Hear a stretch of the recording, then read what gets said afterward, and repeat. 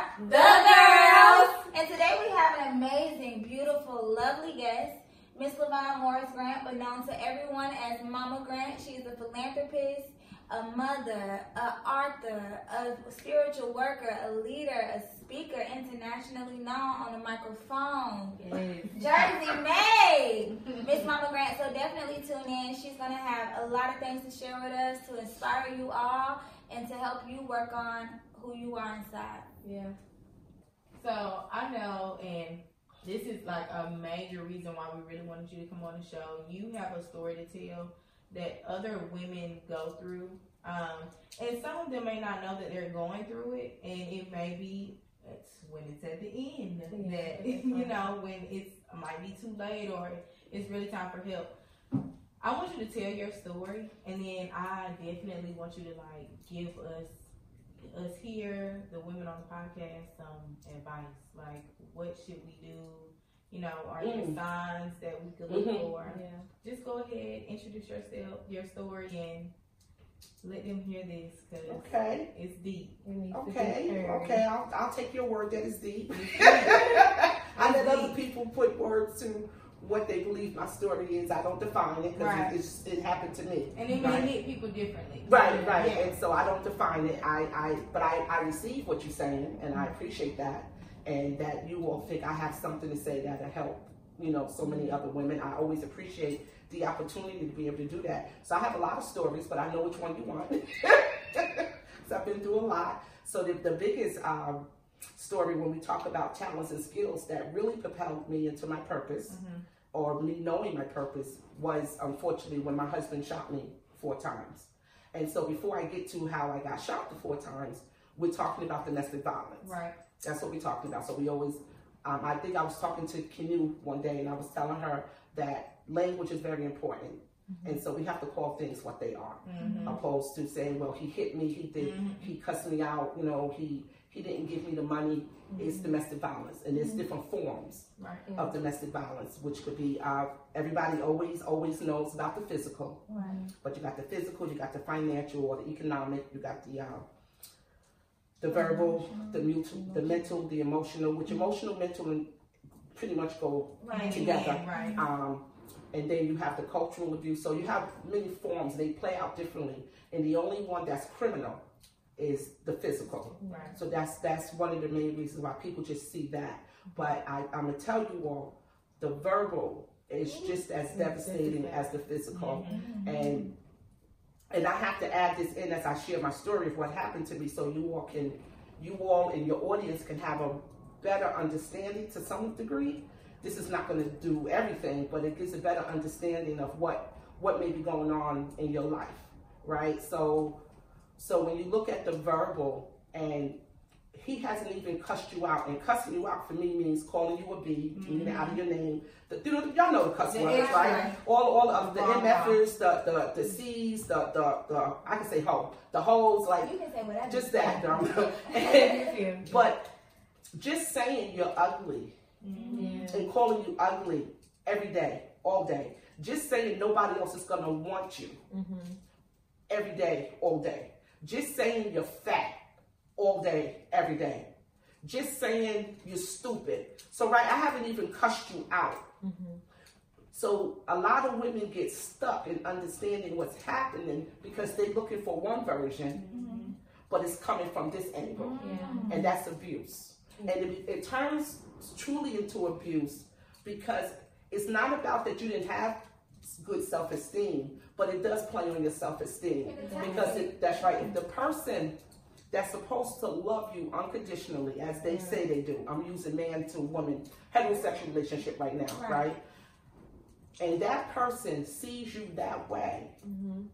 I don't care how many 50 million girlfriends tell you how beautiful you are, how gorgeous you are, how sexy you are.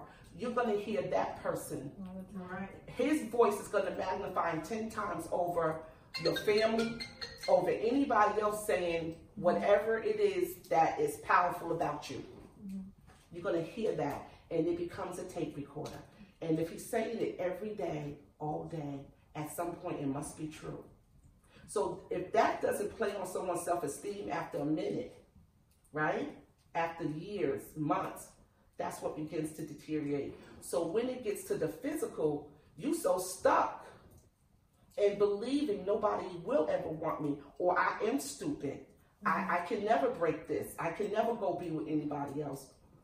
So now he got you.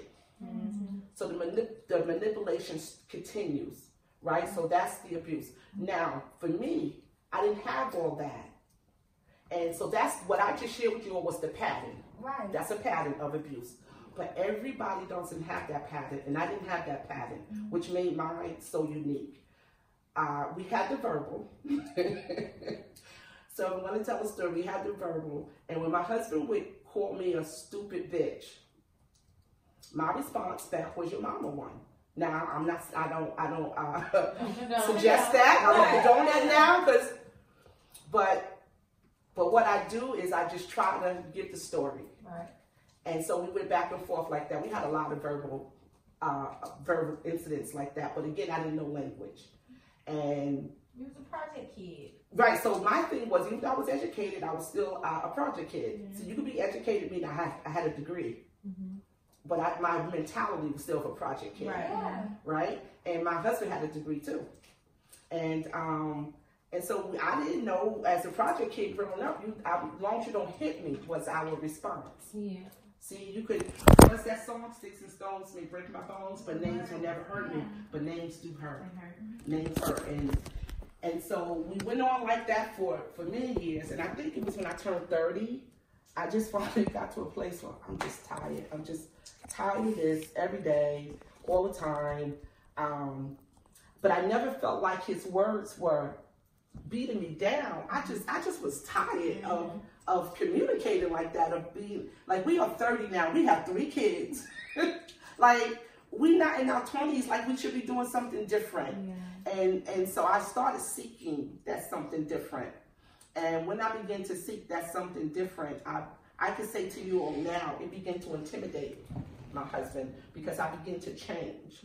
I began to change. I started going to therapy. He didn't want to go to therapy. And there had to be something greater. I remember telling God, if this is the best you have for me, I don't want it. And I was at $100,000 by that time. You know, we were well into our, material stuff. He was a deacon in the church. I was a deaconess in the church. Like, we were seen as one of the epitomes of our community, right? These 2 young people, 2 educated young people, 2 poor, escaping poverty. Yes. So we were themselves. We were well into Spiritual the title, leadership. the title of what looked really good. And then I left. You got to. I left. I took all 3 kids, but then I came back. And after, I think for a few days, I came back. And I just said, I can't do this. It was like when I came back, I could feel the weight in my house on me, like, oh, it don't feel right here. Yeah. And I left, took my younger 2 children with me, not Marquise, he's my oldest. I took Corey and Sharia with me, believing I would come back. And we left Jersey and went upstate New York. Now, in that time, a whole lot happened, and for the sake of time, like, y'all can ask me different questions, but for right now, I stayed gone for 10 months. But in that time, I had to send my children back to my husband because I went under the poverty line. And coming back 10 months later to visit, to get the kids ready for school, because back up north, school starts in September. Right. So I went back home. I went back to the house to help get the kids ready for school. I went back on a Saturday. School started on that Monday, and I was going to be there from Saturday, Sunday, Monday, Tuesday.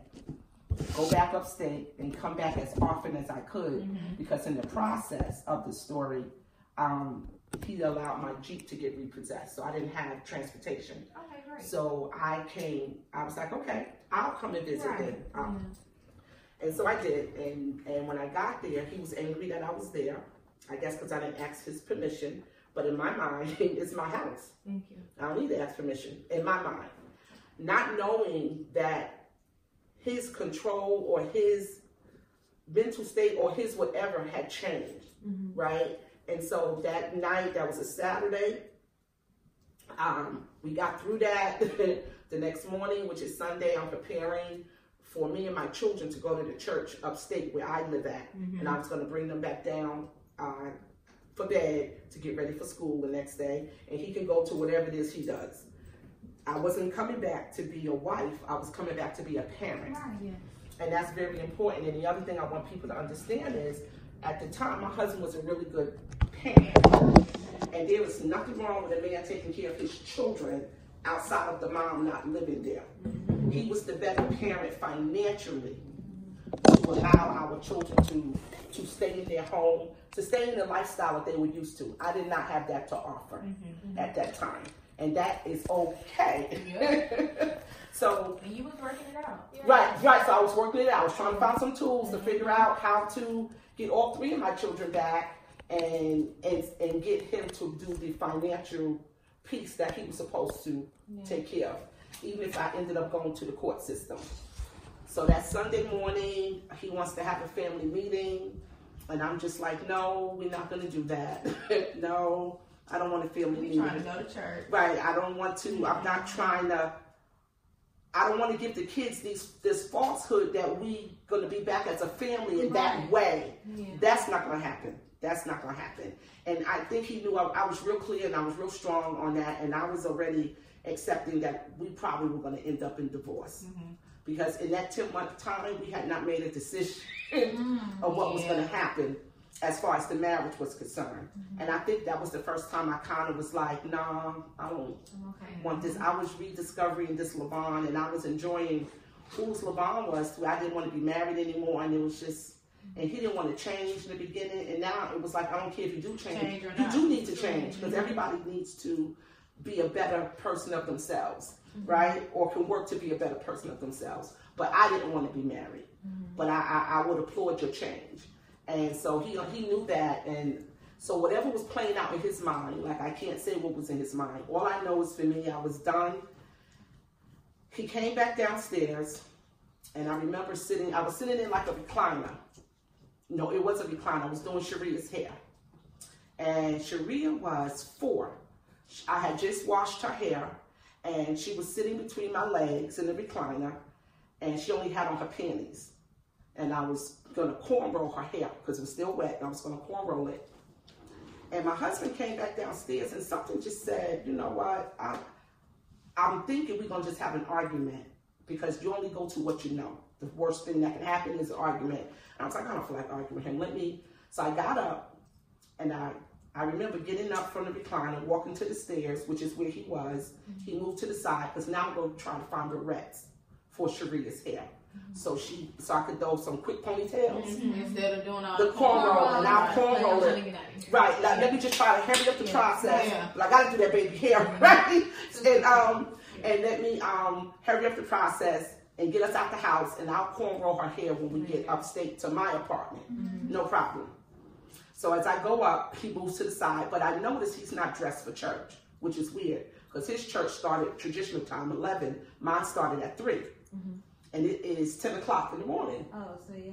So I'm like, why is he not dressed? Why he still got on his jeans from yesterday? But I don't have time to work. I don't have time to analyze that and figure that out.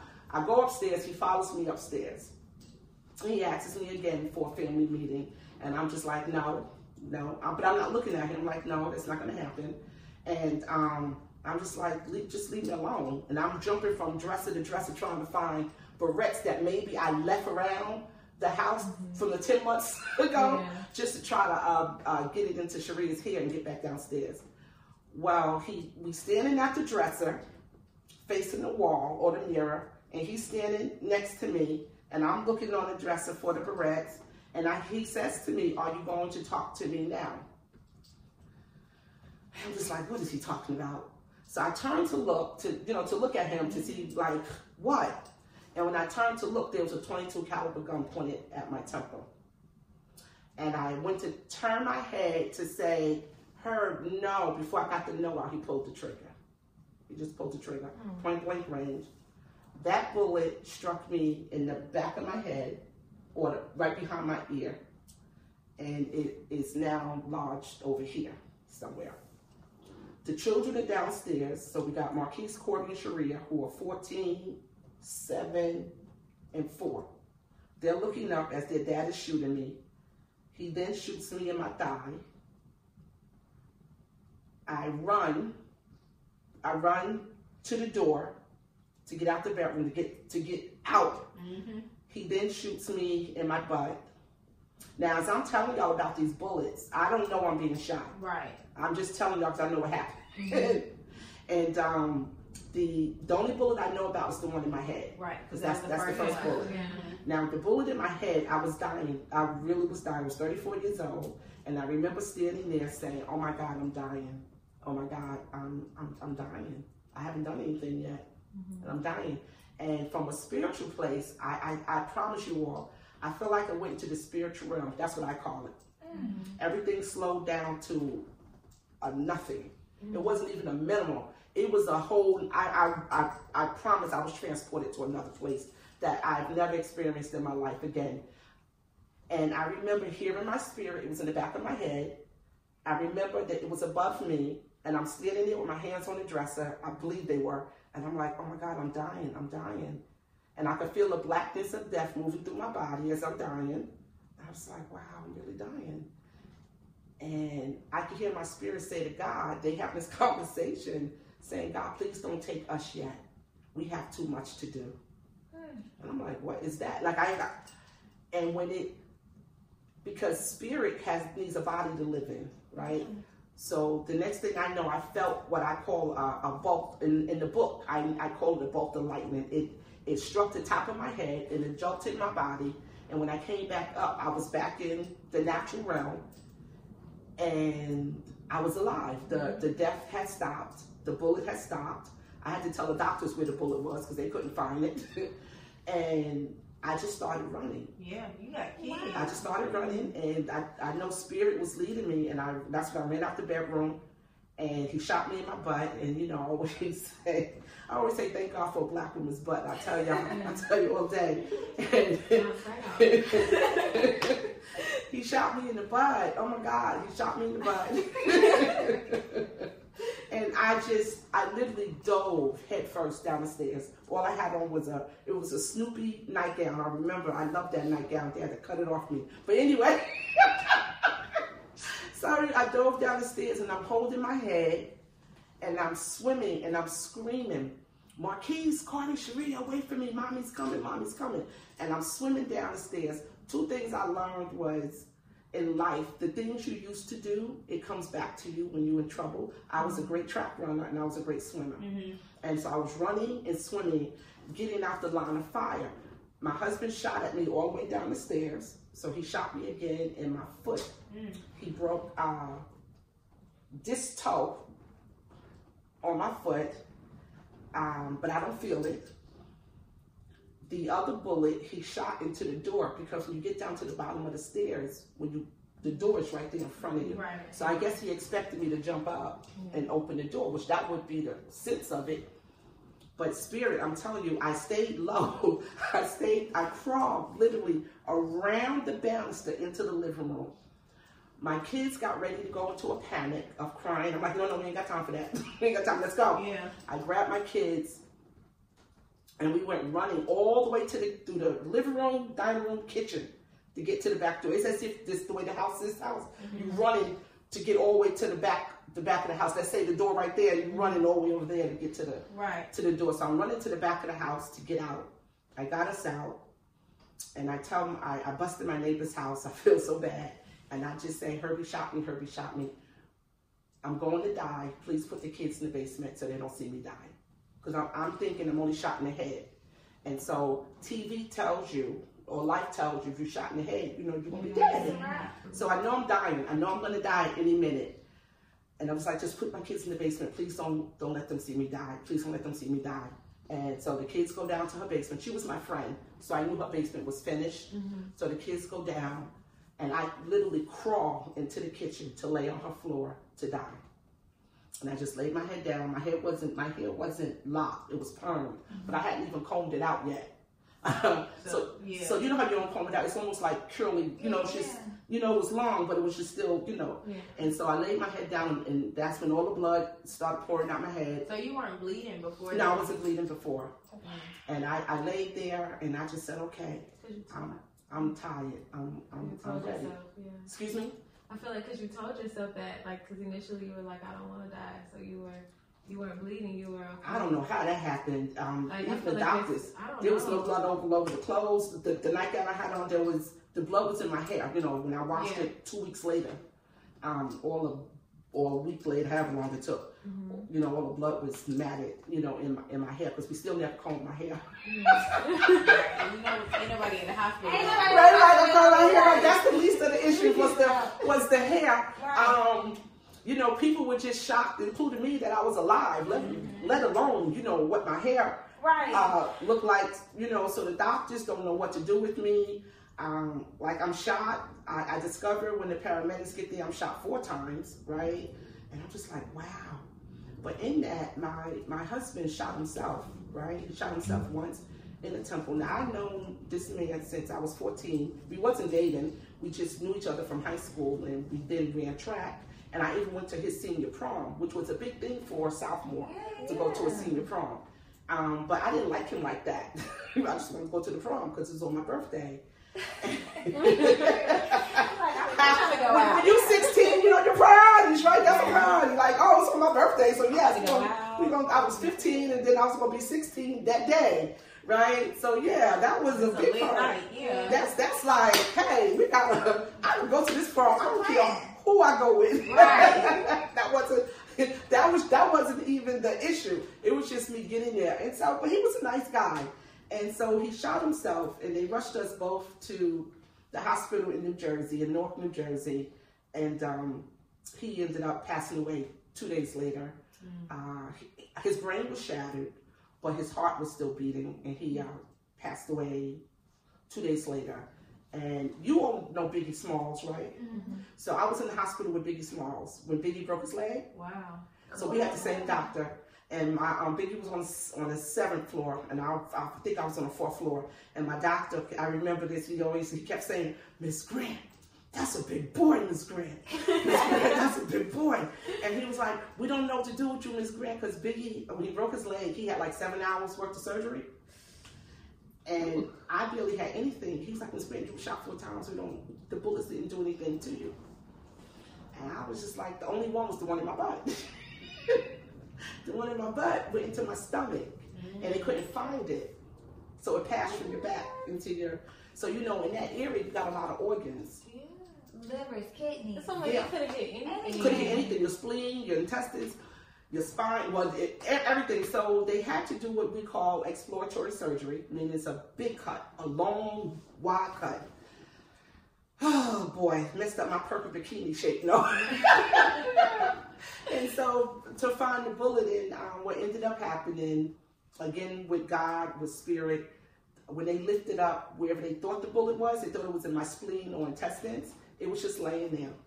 It didn't touch nothing. It did no damage.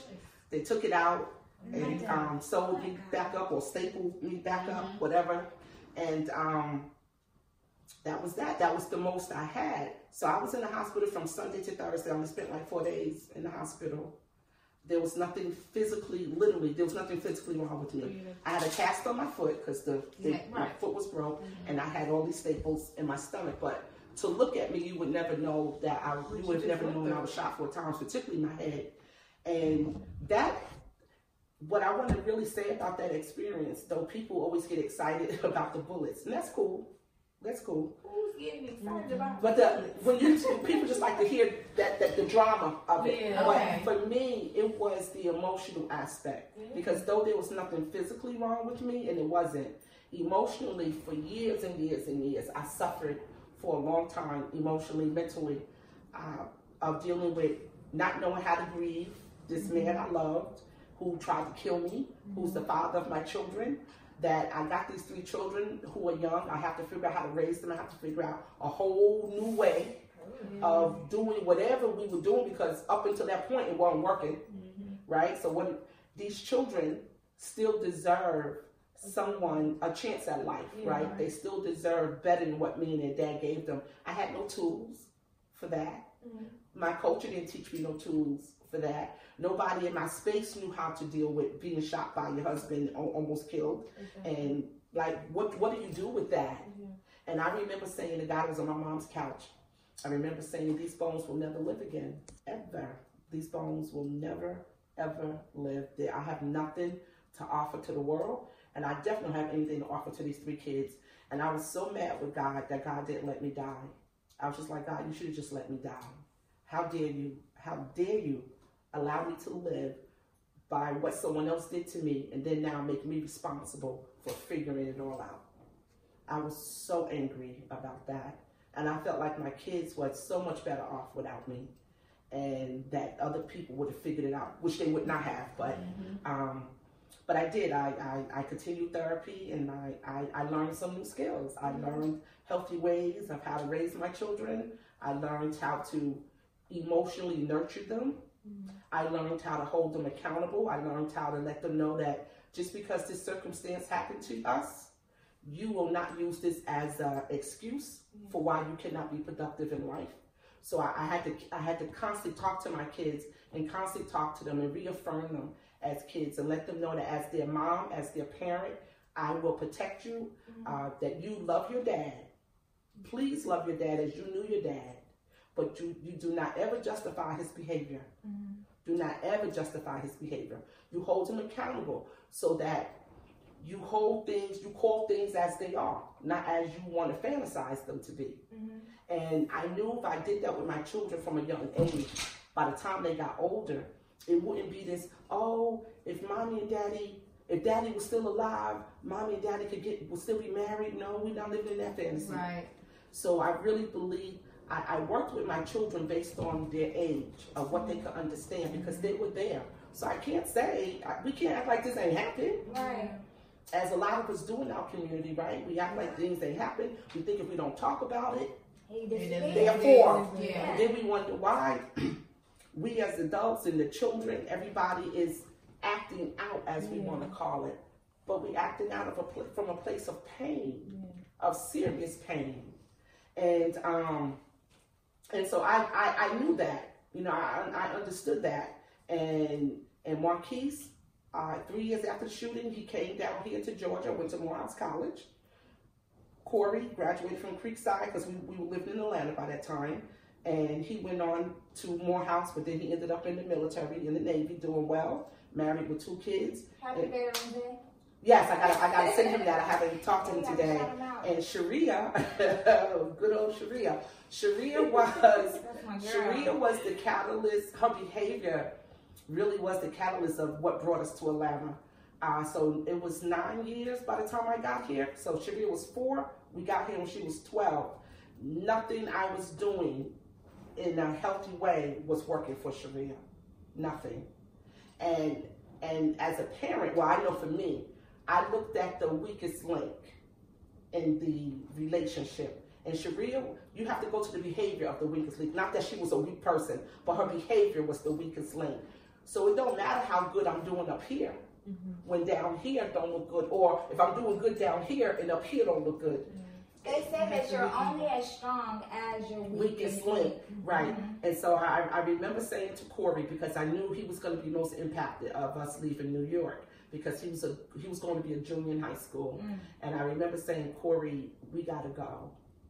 We have to go. We have to leave here in order to save Sharia. How do you feel about that? And he was like, I'm cool, Ma. Corey and Sharia are like 2 peas in a pod. They can read each other's minds. They drive me crazy with that to this day. They drive the whole family crazy with it. They're so close, and that's great. And I talked to Marquise, and even though I think Marquise was in Florida at the time because he had graduated from Morehouse already, and I was just like, I think we're going to move to Atlanta. And I don't want to go south, but that's what's showing up of what I could afford. And I said, I'm not a Southern girl. I don't know about this South thing, but I cannot afford to lose another person in my life. And I said, okay, we're going to go. And I remember talking with God. I had a lot of conversations with God. And I said, I got 5 years, because she was going to be 13. She turned 13. I said, I got 5 years to get it right. Because if not, her behavior was already bordering on criminal behavior. But she had a mom who advocated for her, and she was too young. But I knew if that behavior did not change, it was going to grow. And when you're in pain, and I guess as a child, Sharia was very smart. She still is. But what Sharia wanted, the negative behavior brought her instant attention. It brought her instant gratification. Opposed to doing the right thing, that may take some time for somebody to notice. No, Sharia figured out her own system. And I remember crying so bad one day because for the first time in my life, well, wasn't the first time, but I just felt so helpless and hopeless as a parent that, oh my God, I don't know how to help this child. She's 12, and if I don't figure it out, I'm going to lose her. Or she's going to end up pregnant. And not to say pregnant is a bad thing, but that's just not what I wanted for my child because she was not in a position to have nobody's baby. And I just was feeling like a failure. So when we talk about empowerment, remember I said you have to find different tools. So the tools I had before weren't working. Yeah. Life changing. They're right. Whatever the empowerment stuff and the healthy stuff I was doing, which was good, Yeah. they just wasn't working for Sharia. Yeah. So now it forced me Yeah, to you find have to. some other tools that was going to work for Sharia. And I didn't know what that was. I really did not. The move here, I didn't know how that was going to turn out. I didn't know what those next 5 years was going to do. Hoping for the best, though. Yeah. So, I tried, and it worked out because Sharia did go to college. She went Yes. I was just like, oh, Jesus, you going to college? Okay. No, Maybe don't tell I said that. So Sharia brought it up to rear. She still is. I am so proud of her. I shared it with someone. I literally lived part of my life through Sharia's college years. I had so much fun her calling me, telling me all the things that was happening in college. But the biggest thing, I couldn't tell her this.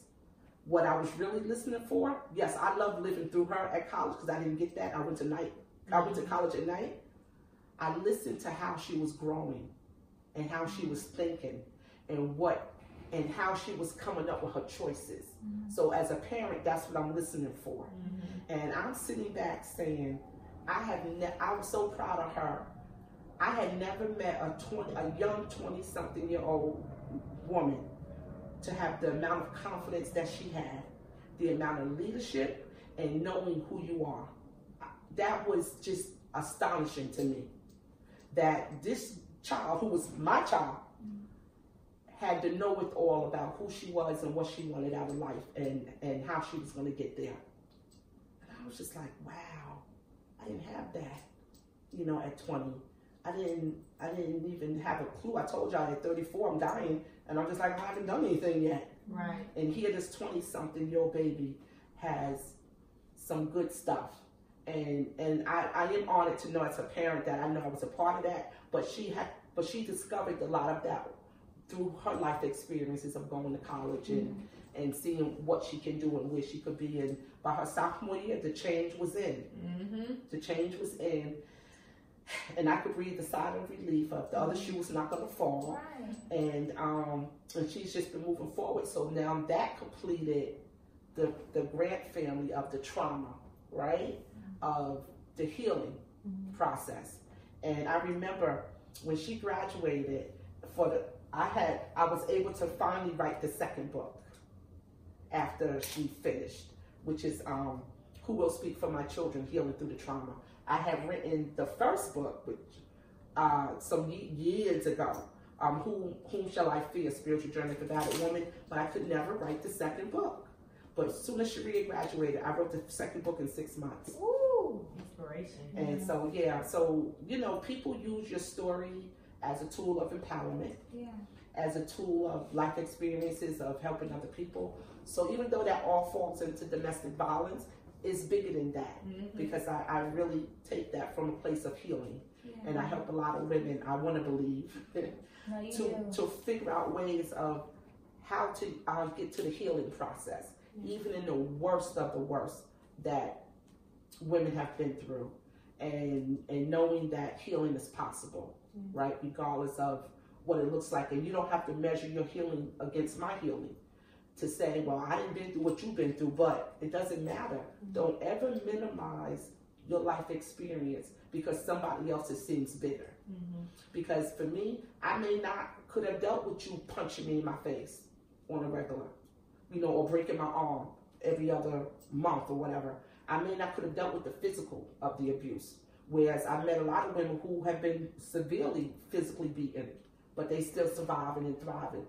I don't think that could have been me. So my husband shooting me, I always make a joke. I make a lot of jokes, but like, shoot me any day.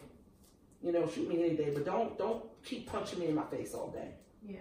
You know, that, or punching me in my stomach, or that, no, you can't, I can't handle that. And then I was a fighter, so I don't know what that would have looked like. Bad. Being a project kid. Bad. And not only was I a fighter, I'm going to get my whole family to come jump you, or whoever's around, we're going to come jump you. So, you know, I don't know what that would look like. Seriously. So that's what I see. Go ahead. I'm just so touched by this, but there's something so powerful in your story that I really took away, and that's language. So you started off and you tell us about these verbal things that people can say to you and the effect that can have on your relationship and your self-esteem.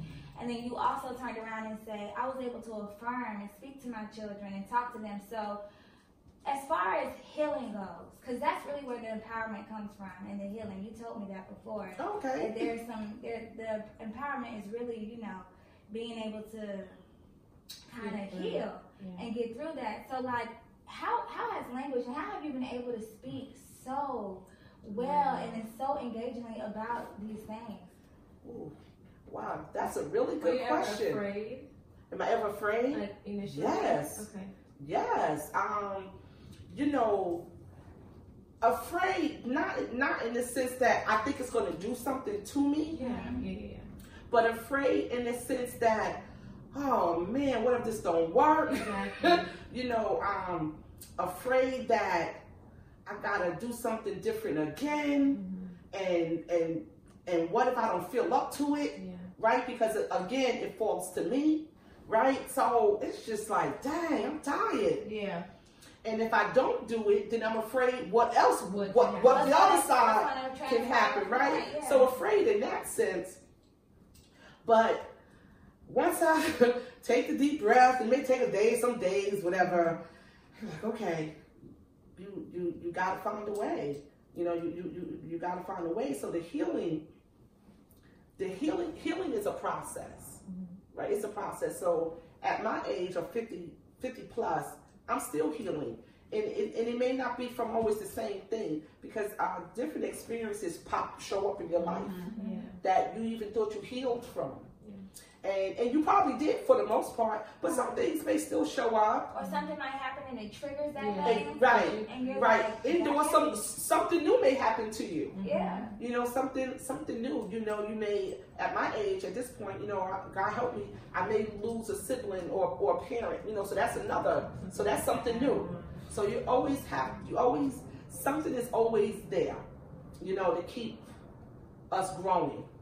So I always take life experiences, good or bad, as a way to keep us growing, right? Because what you don't want to stay stagnant. You know, I'm very spontaneous, so I don't want everything just so all the time. Not all the time.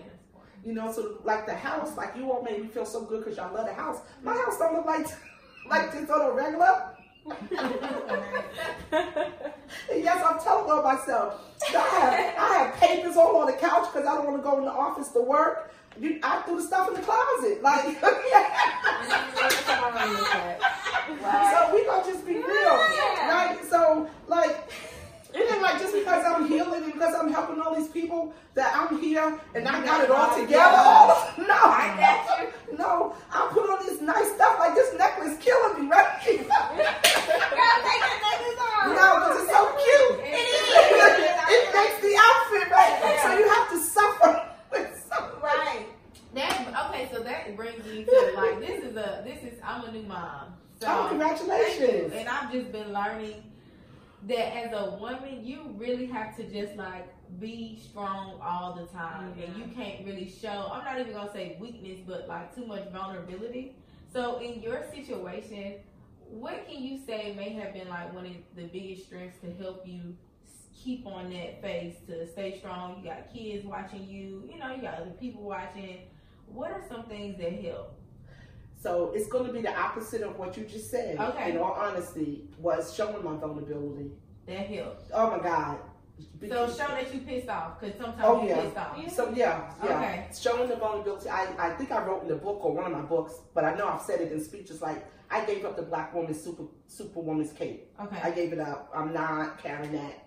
And I'm not going to allow our culture and society put that on me in order to say I'm a strong woman. Thank you. Yeah. I needed that. I am a great parent. Yeah. I don't need nobody's confirmation on that. If nothing else, if I do nothing else in my life, I know that. I know I raised 3 wonderful people to adult. Now, what they do in adult life is what they do in adult life. Yeah. Because all I'm here to do is guide. I ain't raising. I'm done. I give advice if you ask. Yeah. If you don't ask, I sit back. So we have a group text chat. That's what they call whatever we have. Sometimes I don't even respond to my kids, whatever. I keep it moving. Yeah. Like, that ain't for me. Right? Even though I'm part of the group, that ain't for me. But and it does come from a place of maturity as you get older, where you really don't care what other people begin to think. Yeah. And it may come from a place when you're a little younger because of what you may have gone through. So for me, going through a near-death experience, I don't give 2 hoots Yeah. about until you walk in my shoes. So for instance, people used to say to me, "Oh, LaVon, I want to be like you. I want to be this great speaker that you are, whatever. Or I want to do what you got 2 books. Oh my God, you're like." I said, you see the aftermath of what you think is accomplishments or what success looks like to you.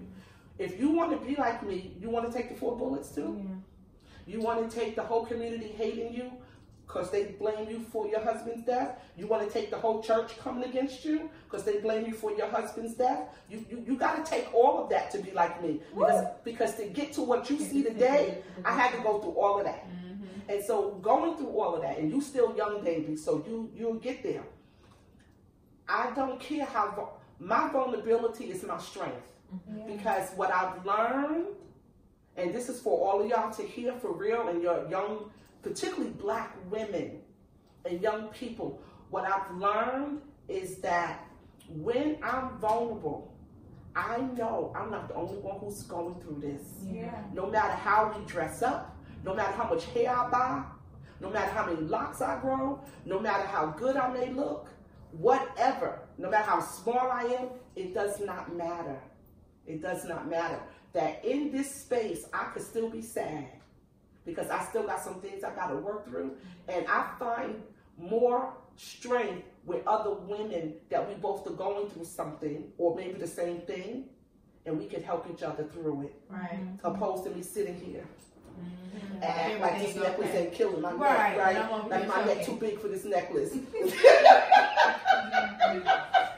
You know, so just really, it just and the word authenticity is the new empowerment word actually. Right. But that is a word I truly embrace because authenticity and transparency is a form of healing. And people may not recognize it that way. But when I can sit here with you all as young women and share whatever it is you think I'm sharing, that's healing for me.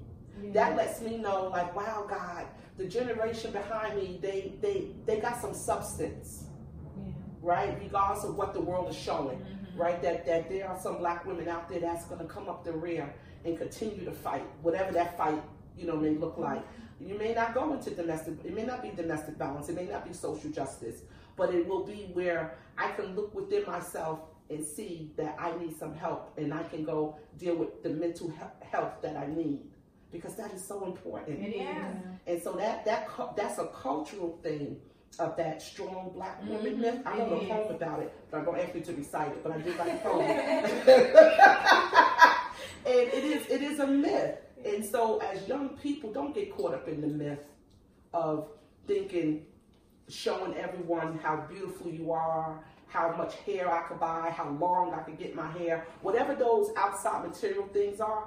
Don't worry about that. I mean, it's nice to have the eyelashes, I guess. I would go blind with the eyelashes. But the eyelashes and the fingernails and whatever we do, right, to show whatever that facade looks like. And ain't nothing wrong with that. Don't get, there's nothing, if that's what you like, you do it. But the same way you put time into that, put time into the internal self of reflecting of who I am. Do these eyelashes really make me happy? Am I okay without the eyelashes? To walk in my strength, to walk in my power? Am I okay without the flowy hair? Right. Am I okay in my natural state of hair? Right? So like for instance, I'm gonna take this down, right? So this is, look, this is my hair. Yeah, long too. So this is my natural hair. Yeah. Right? It just got long. I cut the front because it got on my nerves one day. And I just cut the whole front. Not one day. It just kept falling in my face. So, you know, but I could put it up, right? And it makes me look a little different. But this is my natural hair. And everybody does what they want to do. But am I okay with my hair? And yes. You know, am I okay with my weight? Yes. Do I need to lose weight? Yeah. And I'm on that track, right? So it is those kind of questions we have to ask, like, oh my God, I can't go out with no eyelashes. Oh my God, I can't be seen without my nails. You know, that's when I think things like that become a problem, when we think those things that we add to our beauty is what our beauty really is, and it's not. How are you okay in all of your nakedness, physical and spiritually, right? Or metaphoric? How are you with all of your beauty, being naked in front of yourself? And those are the ways we move towards healing, right? And the question you asked around young women and the superwoman thing, the strong woman. And strength comes in a lot of different ways. So as you grow, and as you all grow, you have to find that for yourself and decide what in that am I going to break for me to be okay with it. Because I'm still a strong woman, and I done bared half of my soul. But I know I'm a strong woman. I don't need anyone to affirm that for me and confirm that for me. You just have to know that and keep moving forward and let people believe whatever it is they're going to believe. Yeah. So as a young parent, one thing I would suggest, and that's for all of us, whoever you are as a parent, stay consistent. Stay consistent in what you say to your child. Stay consistent. And from a baby, that child will know that by the time he or she is 5 years old. Sharia will tell you, she has never heard me say yes. I never told her yes. It was, I don't know, maybe we'll see. And whenever she asks me something, because what I'm not going to do is say yes and then I can't deliver. Yeah. For whatever reason. So it was always, I don't know, maybe I'll see. And I just, even with all my children, I stayed consistent. I stayed consistent with the value system. Nobody could date until they were 16. I don't care your gender. 16. That's a good age, though. That age, you need to get to know your emotional self first. Your hormones are raging. You don't know what you have. You don't know, you just thinking. And so a lot of, and particularly in the work I do as a social justice advocate, I've seen a lot of young people committing suicide because you get so caught up into someone else's emotional state that you believe you can't live without that person. And I get it. For the moment, it does feel real to the teenager. Oh my God, my whole life I can't live. And they go and kill themselves because they have not been in touch with their own emotional self yet, because they got so caught up in someone else. And so by the time my kids turned 16, they didn't even care. Now that ain't say they didn't sneak and date. Right. You know, I'm not naive to that, but they knew you could not bring that person here, and there was no phone calls. There was no phone. No. So you got at school. That's right. I had, right. And that's it. Right. I had one phone in the house since Sharia was 5 years old. It was like, how you manage with one phone? That's all we need. It was my phone. Right. I didn't have to manage. Right. I didn't have to manage nothing. I used to hear parents like, I can't get Alicia off the phone. What you mean you can't get Alicia off the phone? You go click. You go click. It's unplugged. My kids knew with the one phone, when I needed the phone, I gave you a 5-minute warning. I need the phone. I come back at 3 minutes. I'm getting the phone. So they like you not clear. Well, my son wasn't on the phone, so click. But I didn't say bye. You right. You didn't. You have 5 minutes to say bye. Bye. Get my phone. Right. And that, you know, so as a parent, there are things you can control. And you have to control some things and manage some things and be consistent in that. So when I did the phone thing or the dating thing, that was across the board. It wasn't because he was a boy or she was a girl. No. We're not playing no gender roles here. I'm the mama, and I told my kids, this is not a democracy. This is a dictatorship. Yeah. And I am real clear about that. And I remember telling my son, you are middle class because I choose to share my benefits with you. But when you graduate from Morehouse, you're going to be poor. Right. Because you got to figure out how to put yourself back in this status, not me. So those are just being a mom, right? Those are just, and some things come up as you go along, and you get to see from the personality of the child, right, of how you're going to work with that. But for me, consistency was the key with my kids. And it has worked, because to this day, they know me like a rock. They was like, that's right, don't make mommy your A plan, because you know mommy not going to be your A plan. You can even make her your B plan. If you get in trouble, don't make me your plan. I'm not the A plan to help you pay your rent. No. What is your plan? You make me, I'm your C plan. And I remember one day my son did not believe me. He called here. He was living up in Washington, D.C. Mom don't have money for rent. No, I do. What happened? Well, I had to do this, that, and the other. I said, well, your rent was supposed to be more important than this, that, and the other. So now he's going to get an attitude. Well, I couldn't do that. I had to do it. And that's okay, son. I'm glad to know that. But you got the money, Mom. I sure do. It's mine. I don't know what to tell you. So he was so pissed. Oh, he was so pissed. Well, bye. I went back to whatever it was I was doing. He called me back a day later. Hi, Mom.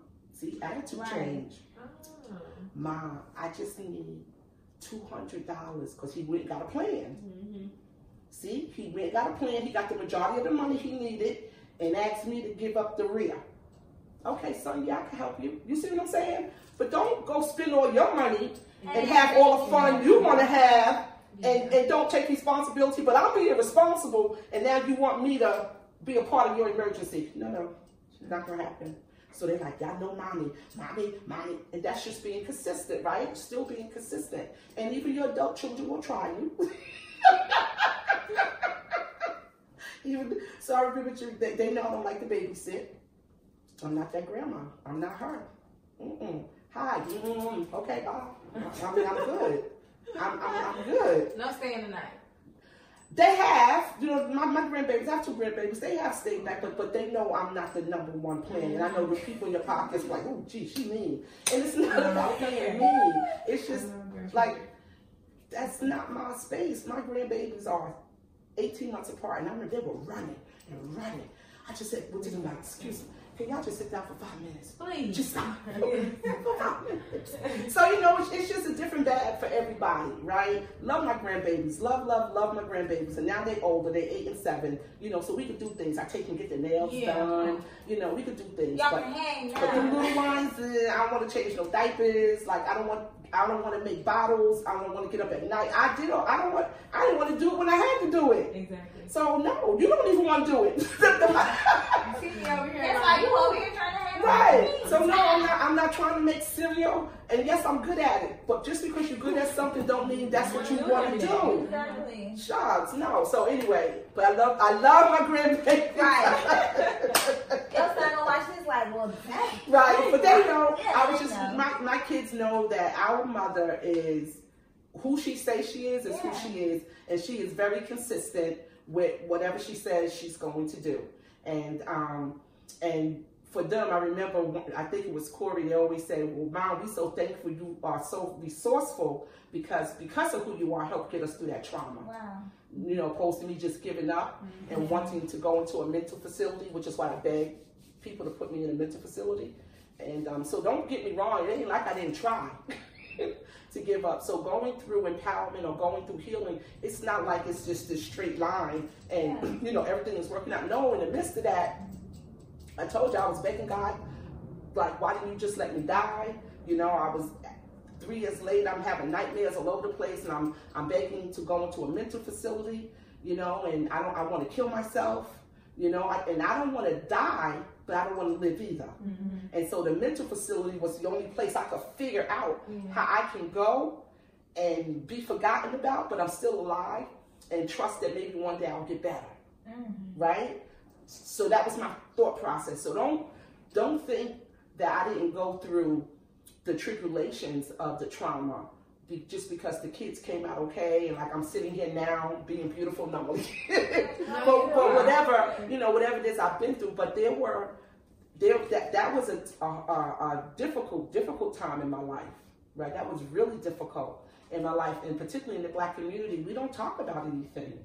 You know, nobody talked about emotional healing. Nobody talked about mental health or mental illness. You know, we again act like that didn't exist, and people are having mental illness attacks all over the place, being manic, you know, all over the place, and we don't know what to do with that. Yeah, because we don't hit it for so long. Right. So those are just some of the things I can give to you as a young mom, and whoever else is a young mom, that be the best mom you can be, and see things for what they are, and don't think every little thing your child does is cute, because it's not. Please. Because a 1-year-old cussing you out is not cute. The fact that the 1-year-old even know the words is a problem. So you have to look at things like that, you know. And I watch people put themselves on Facebook and stuff. So stupid, and they laughing, and that's not funny. You know, it's not funny. It's like, what are you going to do that your child knows this language? I'm like, at this age, imagine him at 13. Exactly. They're cussing you out. Not just you, authority. That's right. And not only that, you done told me it's cute. It's on Facebook. Facebook done told me it's cute. That's right. So now when I'm in class and a teacher is telling me, oh no, this is not how you're going to behave, They have to be wrong. I lose respect for authority. That's right. Right. That's right. And now I got to worry about jail and all other types of Yeah, stuff. because Right. I don't respect authority. Right. So when you got parents wanting to be their children's friends, which happens a lot, that becomes a problem. I understood. I remember saying to my kids, I don't want you to be my friend. I would never have you as my friend. I don't even like you like that. I love you, but I don't like you. And I have enough friends. That's why I tell my kids, I'm not your friend. Yeah. So you not liking me, good. We on the same place, because I don't like you either. Now my 3 children, we all best friends. You know, and that's great for now. You know, adults. that they are adults, and it's great. But I remember with Sharia, she probably gonna kill me for this. When she was in high school, every morning she used to have to come in my bedroom and show me what she was wearing. Me too. And this one particular day, I don't know what was wrong with her, and I was just like, no, that's not it. Go change. So she did. You know, your attitude. Went back down the hallway, come back. I'm like, you almost there. Not quite. And she came back. Is this it? Bingo. You got it. Perfect. Go on to school. Have a good day. Love you. Right. But I don't care about your attitude. Don't care. As long as you keep it in check to a point of respect, you got your attitude. Because I'm the biggest attitude in here.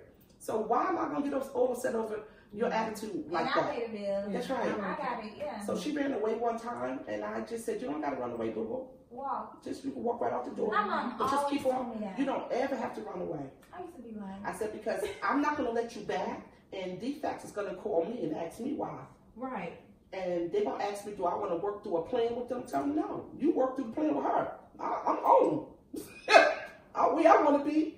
So, you know, so children, so she looked at me like, well, dang, it is the truth. It is. Like, I didn't run away from home. You wanted to go somewhere that you thought was going to be better, because whatever it is I'll be doing as a parent, you're not happy with. And I'm going to support you. I'm going to support you in that. If happiness is better for you over there, go on over there. And so it's always funny with the psychology behind that, when kids were like, dang, I thought I was going to hurt her. Right. You know, you're not going to hurt my feelings. I'm good. One less mouth to feed. One less. And so she was just like, oh, something wrong with my mother. Yep. Yep. But we good, really. We good, and the parenting that I did, I don't want to parent no more children. You know, I really don't. I don't. I've been parenting kids since I was 9 years old, and that's for real with my youngest brother. I don't want to do that anymore. Yeah. So it's hard work. I'm like, live your life. That's why this is my glam room. Yeah. And I appreciate you all being here. So I'm trying to live my life, whatever that looks like at 50 plus, when you have grown children and you're trying to find other journeys, other empowerment things to do. And it's just like, wow, what do you do as an adult? You know, besides the work I do, which that's great. But what do you do with the social life? Right. You know, that looks different in this day and age, you know, being this age of a social life, and all the men my age want y'all. That's a real talk. And we don't want them. They want to date y'all, my daughter. And I'm just like, I'm not going to go get a 70-year-old. You understand? Yeah, I gotta go higher. But you know what the men our age want? No. We don't either. Oh, okay.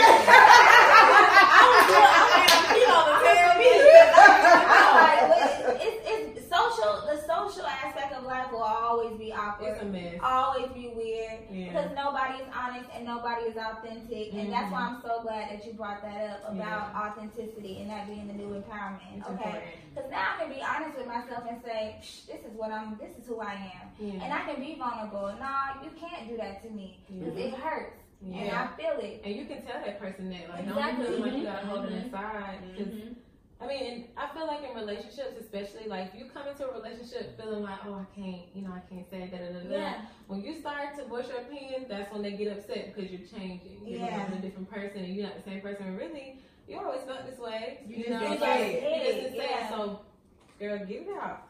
Say it. It's a lot. It is a lot, and it's different for me. It wasn't like this when I was y'all age, 40 plus years ago. It just wasn't. Dating was different. That's a long time ago. Dating was just different. It wasn't. Never had to think about, okay, am I going to get another boyfriend? You know, boys, men, whatever, were plentiful in that way, and it is way different now. It is so different, and again, at your age, it's different for me at my age too. Men and women are at two different places in our thinking, and remember I shared with you all the way we've evolved in the sense of how we come to our thinking, right? Of all these open conversations now about our vulnerabilities. I don't think a lot of men have gotten there yet. I don't know, you know, but I love men because people always ask me, since my husband tried to kill me, do I hate men or do I feel a certain type of way about men? And I absolutely love a man. Oh my God, particularly a black man. I do. My husband did not take away, or his behavior didn't make it wrong for every man. Which is great. But I'm real selective of a man in my space. I can spot a man, when you ask me about the signs, I think I can spot a man a mile away of how he's going to be. And one of the signs is just in the way that he talks about women. Yep. Yeah. Just listen to him. Just listen to how he values or devalues Thinks about women. Yeah. And I know you all got all these songs with all these negative words in it or whatever, and I know you all just say it's just words, and that may be true. But then how do you as the individual characterize that towards the women that show up in your life? Do you see the women in your life as hoes? Right. Do you see the women in your life as bitches? Or that they all bitches? And therefore you treat them that way, right? Even though it's just a song, but how are you carrying it out? And the messaging. Messaging is so important because, again, it's language. Messaging is so important of how is it being carried out, and vice versa for women, young women, right? How are we carrying out what we're hearing and seeing about men, black men in particularly, right? Whatever your preference is. So it's really important to find that out, and I think it's okay for men and women to be different. But to be upfront in that difference and understanding that difference. So you know how when we go into a new relationship, everybody on their best behavior. Right. And ain't nobody really saying what they really want to say. And I'm not saying I am not the relationship expert, because I got problems too. But I wonder, I know with me, I'm always upfront. I'm upfront in the sense that as soon as the person asks me what it is I do, it's going to be a dead giveaway. I'm a social justice advocate speaking out against violence against women. They're probably like, There we go. Right. So a lot of times I don't even try to bring that conversation up, like what it is that I do, because what I do already, what I do is not only what I do, it's who I am. Yeah. You see, just because you are an IT person, don't mean that's who you are. That's just what you go to work to do, right? But what I speak on is who I am, and the values around that is who I am. Around misogyny, sexism, I'm all about the value of women, right? And I do want our men to get there and be there, so that me, 50-plus-year-old, I'm not looking like, why we can't even get to first base in a conversation. I went on a social, I shouldn't say this, but I'm gonna tell you, I went on one of them dating sites. Oh my God. And I was so taken aback. I'm so outdated. And they want to know when we're gonna have sex. What? Already? You don't want to know my name? Yeah, so it was, so the world is so different. And men and women, I want to believe, I know men are evolving and have evolved. I have to believe that, right? I have to believe that. No, I have to believe it too. The thing is, I just don't think that we give them this kind of space. Right. And the thing about men too that I've learned in my life, men can only deal with so much at a time. Exactly. Whereas we multitasking all over the place. And we shifting. Yeah. Men can only deal with so much at a time. If that's anything I could give y'all, and we can hold the argument. We are the best negotiators in the argument. Of course. But they're not hearing all that. They're not listening. So you go through one or two things. You heard me, get those one or two things in. That are most important. Yeah. And you leave the rest for another time. I always say in my relationship that I have, if I can deal with you and love 85% of you, we good. The other 15%, that's on you. That ain't. But if we good at 85%, you have to take that as a win. Yeah. And if you do get one at 100%, well, kudos, even better, right? Because I'm sure there's some people who believe their relationships are that, and that's great. I'm not knocking that. But all I'm just saying is that would be my minimum, right? And then everything else would be up above. Yeah. So just take them as they are. I always say if he's not beating you, abusing you in any form or fashion, which cheating on you is part of abuse, by the way. Those things, everything else is workable. Yeah. If it's communication, figure out a way to communicate. Communication is easy to figure out. And just tell me what you want. Yeah. And I'll tell you if I can do that. You gave us a lot. Yeah, thank you. Advice that we wasn't expecting to get. Honestly, I needed to yeah. Oh. So we appreciate that. Oh, no problem. Honesty is all I have. I don't know what else to tell y'all. Right. I don't know how else to be.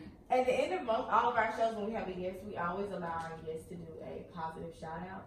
So whatever that positive shout out can be, it can be some of your personal life, something you experience, whatever the case may be. Okay, so I guess I would, what I shared with my children, right? I would want to share this with your audience about no matter what circumstances you find yourself in life, one, just know it's temporary.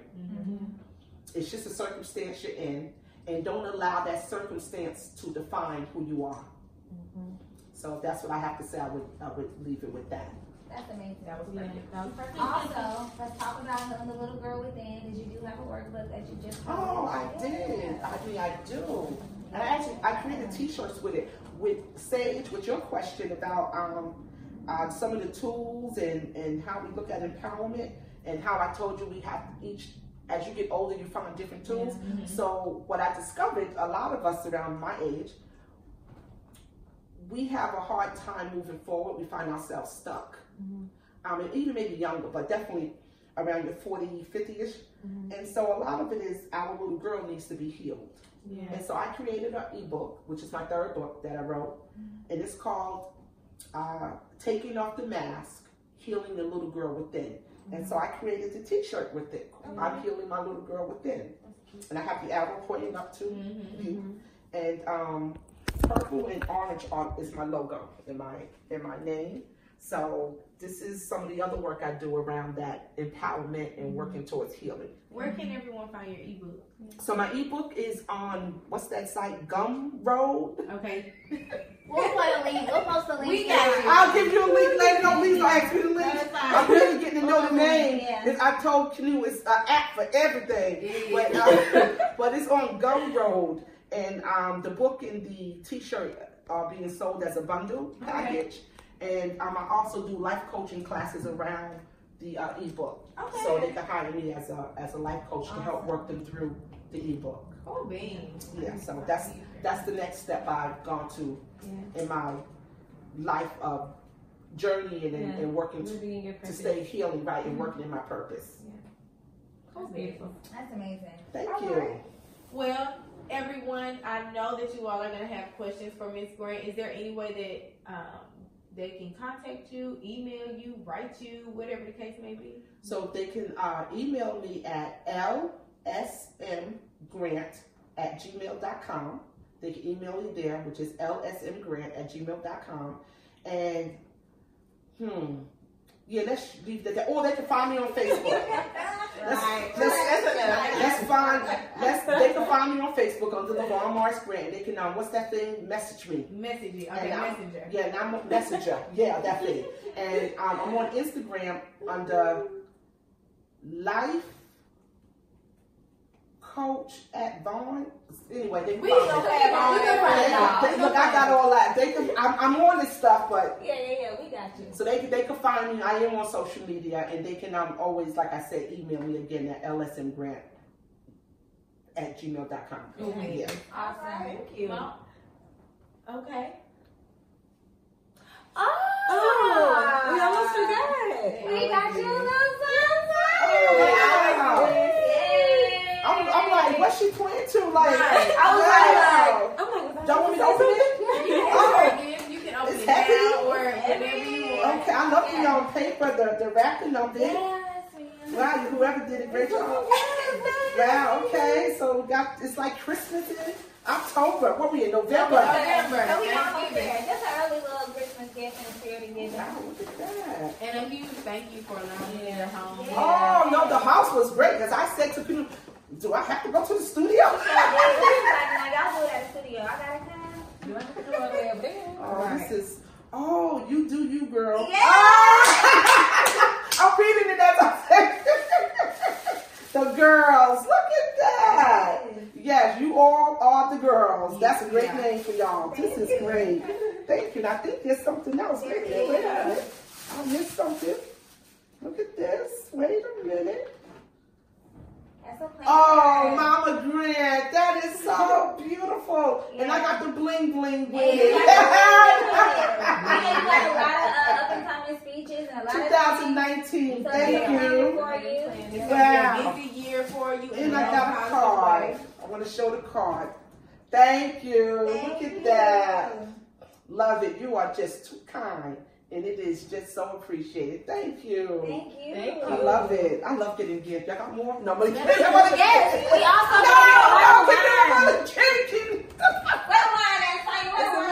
y'all so silly. It's in my purse, girl.